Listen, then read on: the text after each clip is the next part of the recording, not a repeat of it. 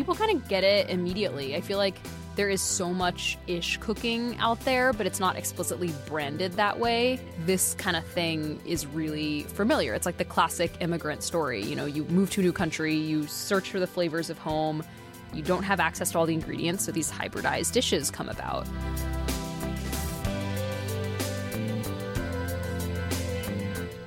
You're listening to the Taste Podcast. I'm Editor-in-Chief Matt Rodbard, here with Senior Editor Anna Hezel. Today we're excited to have Priya Krishna on the show. You might recognize her from a recent Today Show appearance. You might know her as the author of Indianish.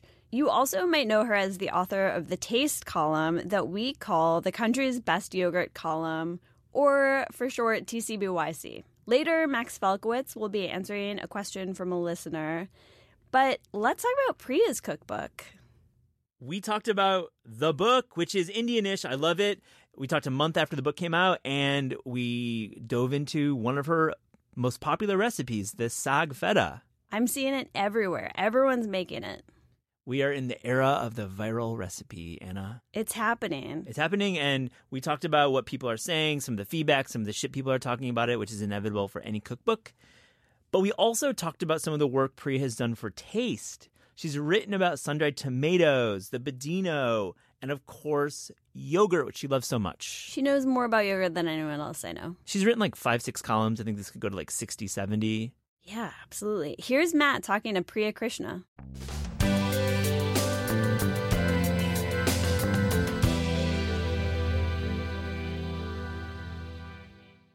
Priya Krishna, welcome to the Taste Podcast. Thank you. Really excited to have you here. It's about a month after your book came out. I wanted to just get the sense, what kind of shit are people giving you for your recipes? Because I know people are going to give you shit for your recipes. Yeah. Because that's the nature of writing cookbooks. Totally. People take issue. They have issues. Yeah. I mean, I think the biggest comes from like other Indians, specifically Indians from India, who are like horrified seeing olive oil being called for in sourdough bread. Yeah. I mean, I get a good amount of backlash from them, but I feel like that's to be expected. Like I shared that with other cookbook authors who have kind of done this ish style, and they're like, oh yeah, I get an email like every week from someone who's pissed off about a recipe. But I mean, that's not to say that people actually are enjoying the recipes for the most part, though. Yeah, no, I mean, I feel like I'm constantly checking my Instagram DMs. It's like every day there's like 30 new people who've made something from the book, and it's not just the sag feta, which has been the runaway hit. It's cool. Let's talk about the sag feta, spinach and feta. It's like miraculously universal. Yeah. Those flavors, that texture, those ingredients. Yeah. It's really taken off. Did not expect that at all. I feel like when you write a book, I don't know if you felt this way about Koreatown, but like certain recipes, you're like, oh, this recipe is really going to kill it. Like this is the one that's going to resonate. And I feel like it's never the one you think it will be. Yeah. Yeah, we had this kimchi snickerdoodle that Eric Briner Yang did. I thought it would like totally kill with like white chocolate. Yeah. And like it was like people were like, what the heck? Like that wasn't great. But it was pre-Instagram, unfortunately, so we didn't really have that like meme thing. But I will say this, I've seen your sag everywhere, and I'm wondering, why is this one taking off?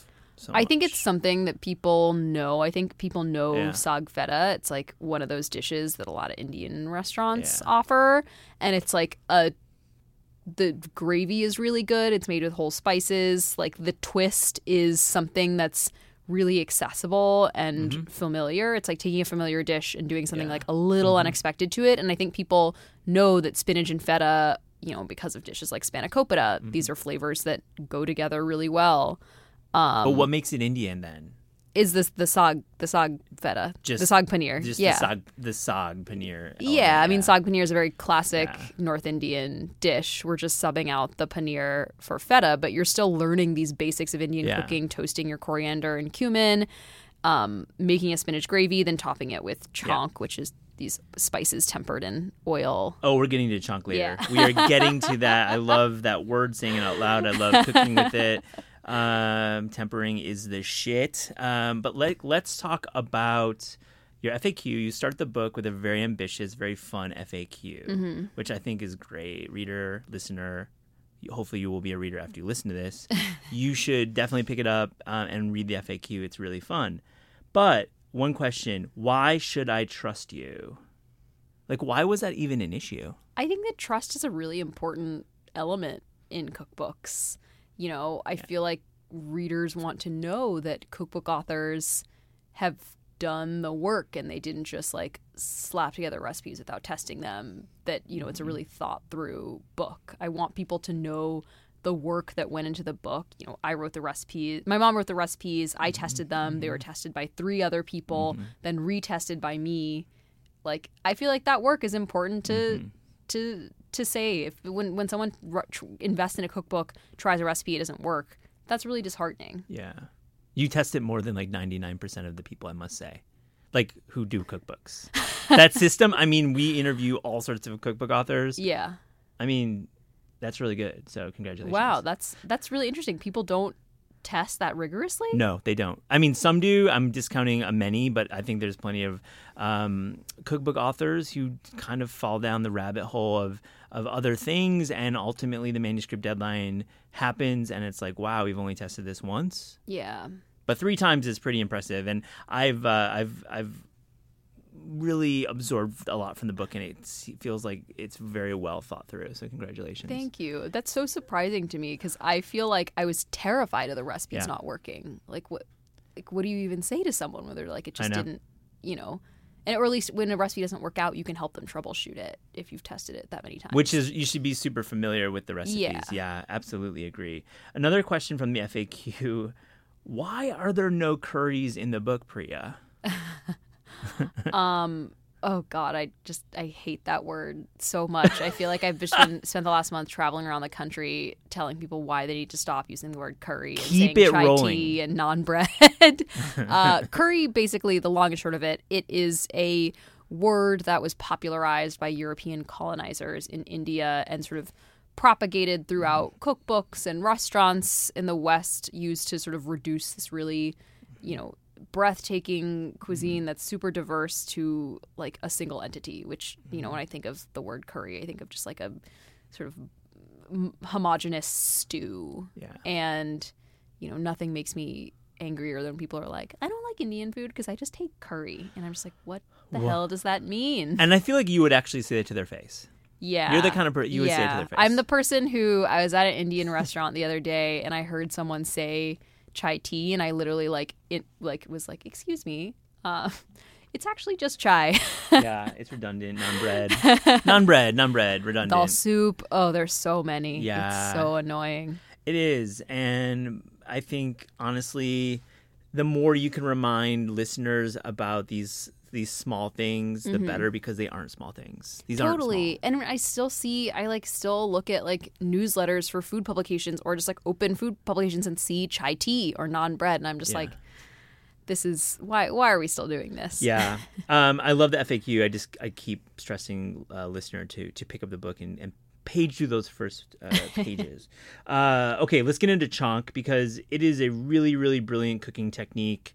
Why is chonk so critical to understanding Indian home cooking? Yeah, I mean, it's important because, you know, spices are obviously a really essential part of Indian cooking, but Indian cooking is not just like tossing spices into a pot and like, you know, hoping for the best. You have to really build those layers of flavor, and I think chonk sort of shows all that you can achieve with spices. What you're doing basically is heating up some oil or ghee, adding your spices. The spices, the oils in them sort of get activated when exposed to heat, and so you're getting the most out of the spices, and they also develop this really wonderful texture, and then the oil gets infused with the flavor of the spices. So when you pour it over a dal, you've got the richness of the ghee infused with the spices, the texture of the spices, the aromatics from the spices, and that's like really when you're rocking and rolling. And it really coats the starches that are quite bland with this fragrant oil.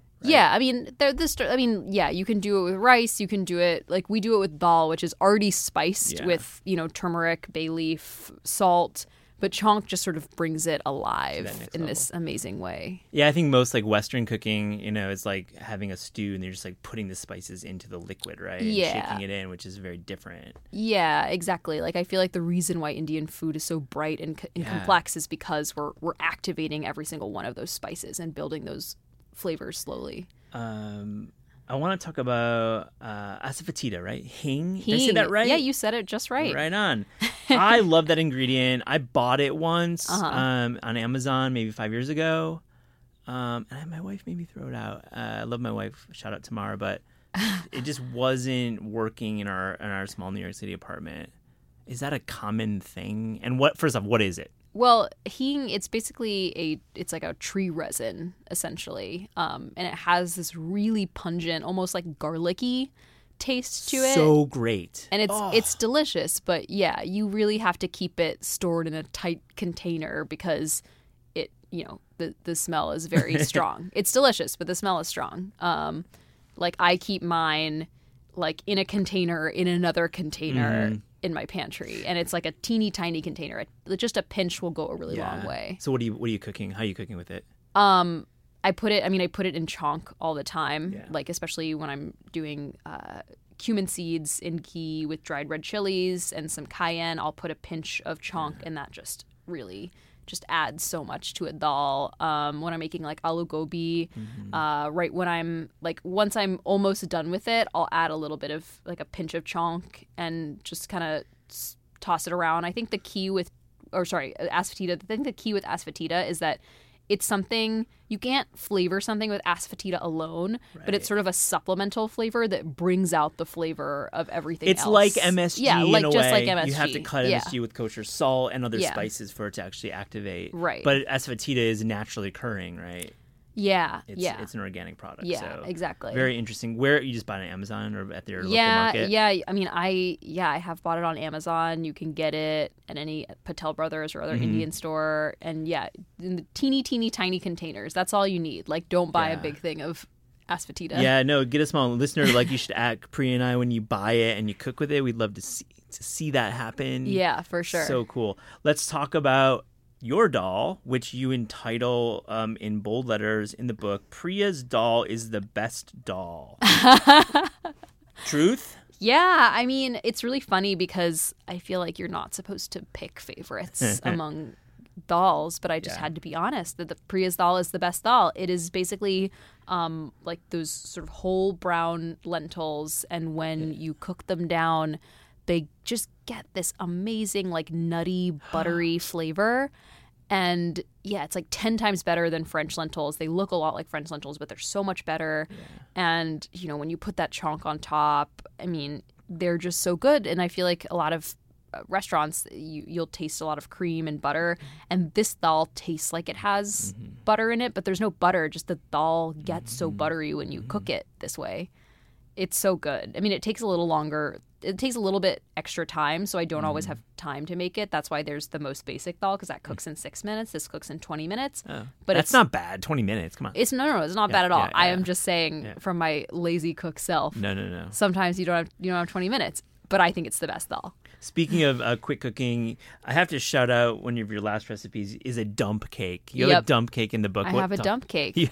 Was that just like something you were talking to your editor about? Like, hey, listen, I gotta do this dump cake. No, this dump cake is required. I knew the dump cake was going to be in the book like the day I sold this book. I mean, I can't think of a dessert that's been sort of one of the desserts that's been like a bigger part of my life. I would go to Ann Arbor, Michigan and visit my aunt Anvita, and she's an unbelievable cook. But what I loved was this dump cake that she made, and she got it from an aunt who I think read it in some like 1940s Americana cookbook and just found it intriguing. And baking as we know it isn't as common in Indian households, and she was like, oh, this is super easy. You just layer box cake mix, butter, pecans, cherry pie filling. What? Yeah. Cherry pie filling just shows up in there? Canned cherry pie filling.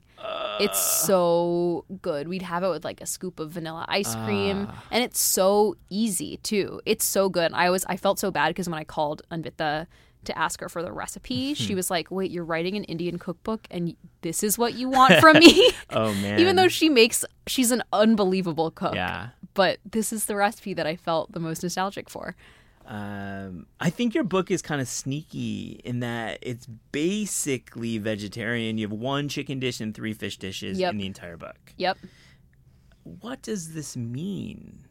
I mean, it's just how we eat at home. I feel like I never grew up eating much meat or craving meat. We didn't. My family didn't eat meat, not for like religious reasons, but just cultural reasons. It's not how they grew up. The standard North Indian meal for us, at least, was lentils, rice, salad, a sabzi, and roti, and that was plenty filling. Like there was no room. We didn't need meat, and I didn't want to make a big thing about it. Although I maybe should have, because so many people ask if the book is vegetarian, and I'm really excited to say it is. Yeah. But yeah, it's just how we ate, and it's been really cool to see. Like I feel like this is how more and more people are eating. They don't need meat to be the center of the table. Yeah. It's very modern in that way, and I like that you didn't oversell it personally. I think that might have like distracted a little bit from the overall meaning of this book, which is the hybridized, exciting world of Indian home cooking, right? Mm-hmm. And you don't need to like put that. It's why the ish. It's like you don't need to put that in a box, right? Yeah. How are people, like, when you've been on the road for a month, are people understanding the recipes? Are they getting what you're trying to do? People kind of get it immediately. I feel like there is so much ish cooking out there, but it's not explicitly branded that way. Yeah. So I think that, like, this kind of thing is really familiar. It's like the classic immigrant story. You know, you move to a new country, you search for the flavors of home, you don't have access to all the ingredients, so these hybridized dishes come about. I also think that, like, I think people are really surprised in a good way about how simple the dishes are. Yeah. I think people kind of expect Indian food to be this laborious task. A lot of people do, but, you know, these dishes are the things that my mom made when she only had 20 minutes. Yeah. And they are legitimately 20-minute recipes. I've tried them. So let's move on to some of your work at Taste, because you've written quite a few articles for us. I wanted to go over your yogurt column. Yeah. The country's best yogurt column. Yeah. I kind of pushed you into that one as your editor. I'm sorry. I don't know if you like it. No, I like it. I mean, I honestly didn't have any other name ideas. I'm the worst at headlines or names for things. Yeah. Don't ever ask me. I'll only give you bad suggestions. Okay, so why yogurt? Why write a column about yogurt? It is my favorite food ever, like of all time. I grew up with my dad making me homemade yogurt. That was just a given.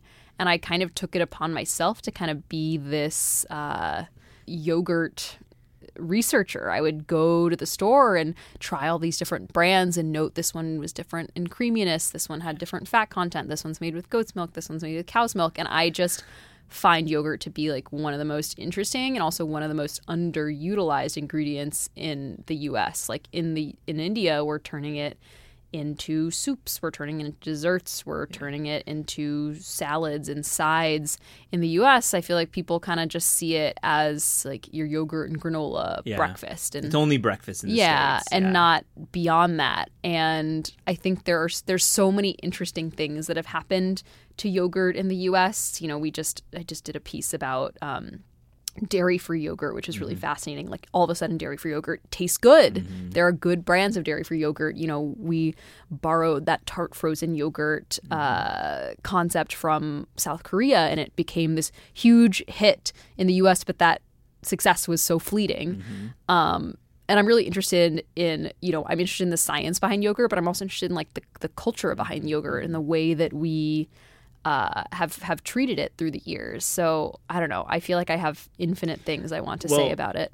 The column, you're on like number 5. You just filed a copy. I've not read it, but it's a rant against non-fat yogurt. Yeah, tease that one out. I can't wait to read it. Yeah, I have a lot of strong feelings. I have a feeling you want me to like say even stronger things, but I mean, basically the kicker is like, unless I need a substitute for spackling paste, you'll never find fat-free yogurt in my fridge. Yeah. But I interviewed a bunch of chefs who, you know, cook cuisines where yogurt is essential, and people were like, you know, what I think fairly harsh towards fat-free yogurt. You know, Charles Billies, who runs Soufla in San Francisco, was like, if I were Italian, I'd never suggest fat-free mozzarella. Oh, man. Why would I suggest you buy fat-free yogurt? Even reduced fat. Yeah. No, it's a good call. Speaking of reporting and interviewing chefs, you're a great reporter. That's one of your many strengths. And you wrote this piece last year about the sun-dried tomato trend. Mm-hmm. How did it happen? Where did it go? What did you find out about it? I was so excited to do that piece because I personally love sun-dried tomatoes, and I'm bummed that they're no longer trendy. I mean, basically, it kind of happened like what happened to kale. Like at first, when it came out, people really excited. This is something different. You're taking something familiar like a tomato and drying it out and giving it these sort of umami-like qualities. But then it was everywhere. Then it was on the menu. It was on the menu at fine dining restaurants, but it was also on the menu at like Panera Bread. And as soon as it hits the Panera Bread menu, chefs are like, "Oh, this is super passé," and it was immediately gone. But it was fascinating talking to Ruth Reichel about it because she hates the sun-dried tomato. And she sort of tells me about how when she was a critic and she'd see it on the menu, she would just sigh. And it represents all of the worst qualities of the tomato is what she told me. And it was really funny because I was just quietly like, well, I disagree. Disagree with you, Ruth, but thank you for your intel. Love Ruth. And you wrote this piece about the budino, which I think was also a bit of a trend. It still remains. What is the budino and why is it so important? I mean, budino is basically just a fancy name for a pudding. Yeah. Like, you know, as one of the chefs pointed out, you're just taking something that is very well known in the U.S. and like slapping a nice name on it and serving it in flavors like salted caramel and giving it like a cookie crust. But you really got into why it was such a kind of a tool for the restaurant chef. It's high margin. High profit. Yeah. And it's easy to make. Yeah, it's super easy to make. Like they would tell me that they would make like, you know, 100 budinos during pre-service, and you know when someone ordered it, literally all they had to do was just like go over to a speed rack, grab one, and serve it. Someone told me that they did like a restaurant week menu where they gave the option of 4 desserts, and there were 200 covers, and 200 out of 200 covers chose budino. It's just one of those things. It's like it's rich. It's like mousse, but it's not quite there. It has a lot of salt. Yeah, it's so good. I mean, it's so good, especially like when budino is good, it's good. And also the other point that they made, which I think is a really good point, is in this era of getting a dessert for the table, budino is a single serving. So you get a budino and it's all yours. You don't have to share, which I think is a great point. No one likes doing the fork dance with shared desserts. Exactly. The fork dance is no fun. My friend Kelly calls it competitive dessert eating. I had that happen recently. It's just so embarrassing. Yeah, you only get like one bite. I know. And you have to like do the small bite thing. Yep. Let's do that story. Competitive dessert eating. Let's do that story. This is a good brainstorm. Priya, I want to ask you just really what is next for you? We ask all of our guests on the Taste podcast, if you could do a dream book without like budget or travel or just really truly the dream book project, what would it be? That's a really good question. Honestly, I would love to do something that like allows me to travel around India because I've only ever been to Kerala and Delhi where I'm from. I mean, I would love to sort of look at all of the ways that like the diaspora has formed. Like I was talking to Andrew Nguyen about how in Saigon there's an Indo-Vietnamese community, or, you know, the Jews who post-World War II settled down in Bombay. Like, what does Indian Jewish cuisine look like? I don't know. Like, I mean, like, Indo-Chinese food is well-trodden territory, but I'd love to go to Calcutta and go to some of those OG places run by Chinese immigrants living in India or their kids. I don't know. I just, like, I love looking at the ways that cuisines like meet and mingle in really natural ways in the way that my book has done it. So it'd be really interesting to hear other people's stories. I think your reporting chops would really shine through too with that work. I think it's a very challenging project, but I think you're up for it. Yeah, I think actually someone I know is doing something somewhat similar to that. So at least if I don't get to write the book, I get to read the book later. Yeah. Well, good luck.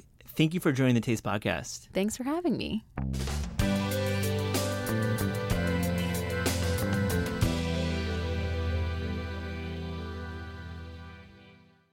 We're joined by Max Felkowitz, producer of Taste Food Questions, which appears on the Taste Daily podcast feed. Listener, you should subscribe to this. Max, I got a question. What is the difference between ice cream and gelato? So it depends if you're asking an Italian or a reasonable person. But basically, gelato is the Italian word for ice cream, and they're essentially the same thing. And depending on where you are in Italy, gelato is going to be different. So in some places it's going to be more rich and eggy and creamy, and in some places it's going to be much lighter.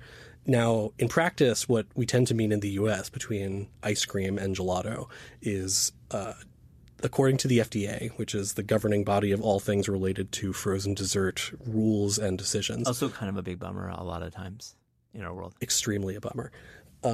American ice cream is classified as containing more than 10% butterfat by weight. If you want to sell frozen custard, which is ice cream with eggs, it has to contain 1.6% egg yolk solids. Gelato doesn't meet that threshold. Gelato is made with a lot less fat and oftentimes, but not exclusively, without eggs. So the butterfat percentage is is closer to around 4 to 5%, depending. And what that means is it's a lot lighter on the tongue. The fat isn't going to numb your mouth as much, and so the flavors come through really, really. And clearly. there's a scoopability for gelato that is second to none, really. I mean, that's why a lot of people like it. I think you can spoon it within a second of being in the bowl, right? And the wild thing about that is it's entirely a function of temperature. If you were to store gelato at the temperature that you store American ice cream in American freezers or in American scoop shops, it would be hard as a brick because it doesn't have enough fat and it doesn't have enough air pumped into it to be that scoopable. So the trick that gelato shops use is they keep their freezers at warmer temperatures, and they serve the gelato pretty much the day that it's made. And both of those things factor into making something that's very fresh and very scoopable and that tastes really bright and clean on the tongue. Putting you on the spot, what's your favorite gelato flavor, Max? Pistachio, always. Such an Italian flavor. I mean, you think about Sicily, right? So Sicily is like nowhere does gelato like Sicily, and nowhere does pistachios like Sicily. And if you have really good Sicilian pistachios, they taste almost juicy. Like they have this incredible honey, bright, juicy flavor to them that just comes through so clearly in a really clean Sicilian gelato. Put you on the spot. We can't get to Sicily, but we're in America, maybe in a city. Where am I going to get some good gelato? So it's not technically gelato, but I think it's very much gelato in spirit. Brooks Headley's Superiority Burger is making arguably the best ice cream / gelato in New York City right now. And for $6, you get a little composed dessert of 1 or 2 flavors and a topping, and it's clean, it's beautiful, you're eating it the day that it's made, and it captures that gelato experience perfectly. And he shops at the farmer's market, and really it's a seasonal flavor typically with him. Yeah, it changes by the day, sometimes by the hour. Really exciting place. Thanks, Max. Appreciate it. Thanks so much.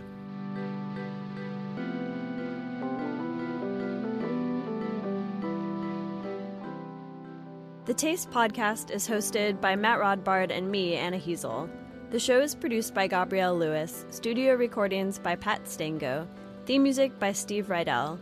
Interviews are recorded live at Books Are Magic in Cobble Hill, Brooklyn, and at Penguin Random House Studios in Manhattan.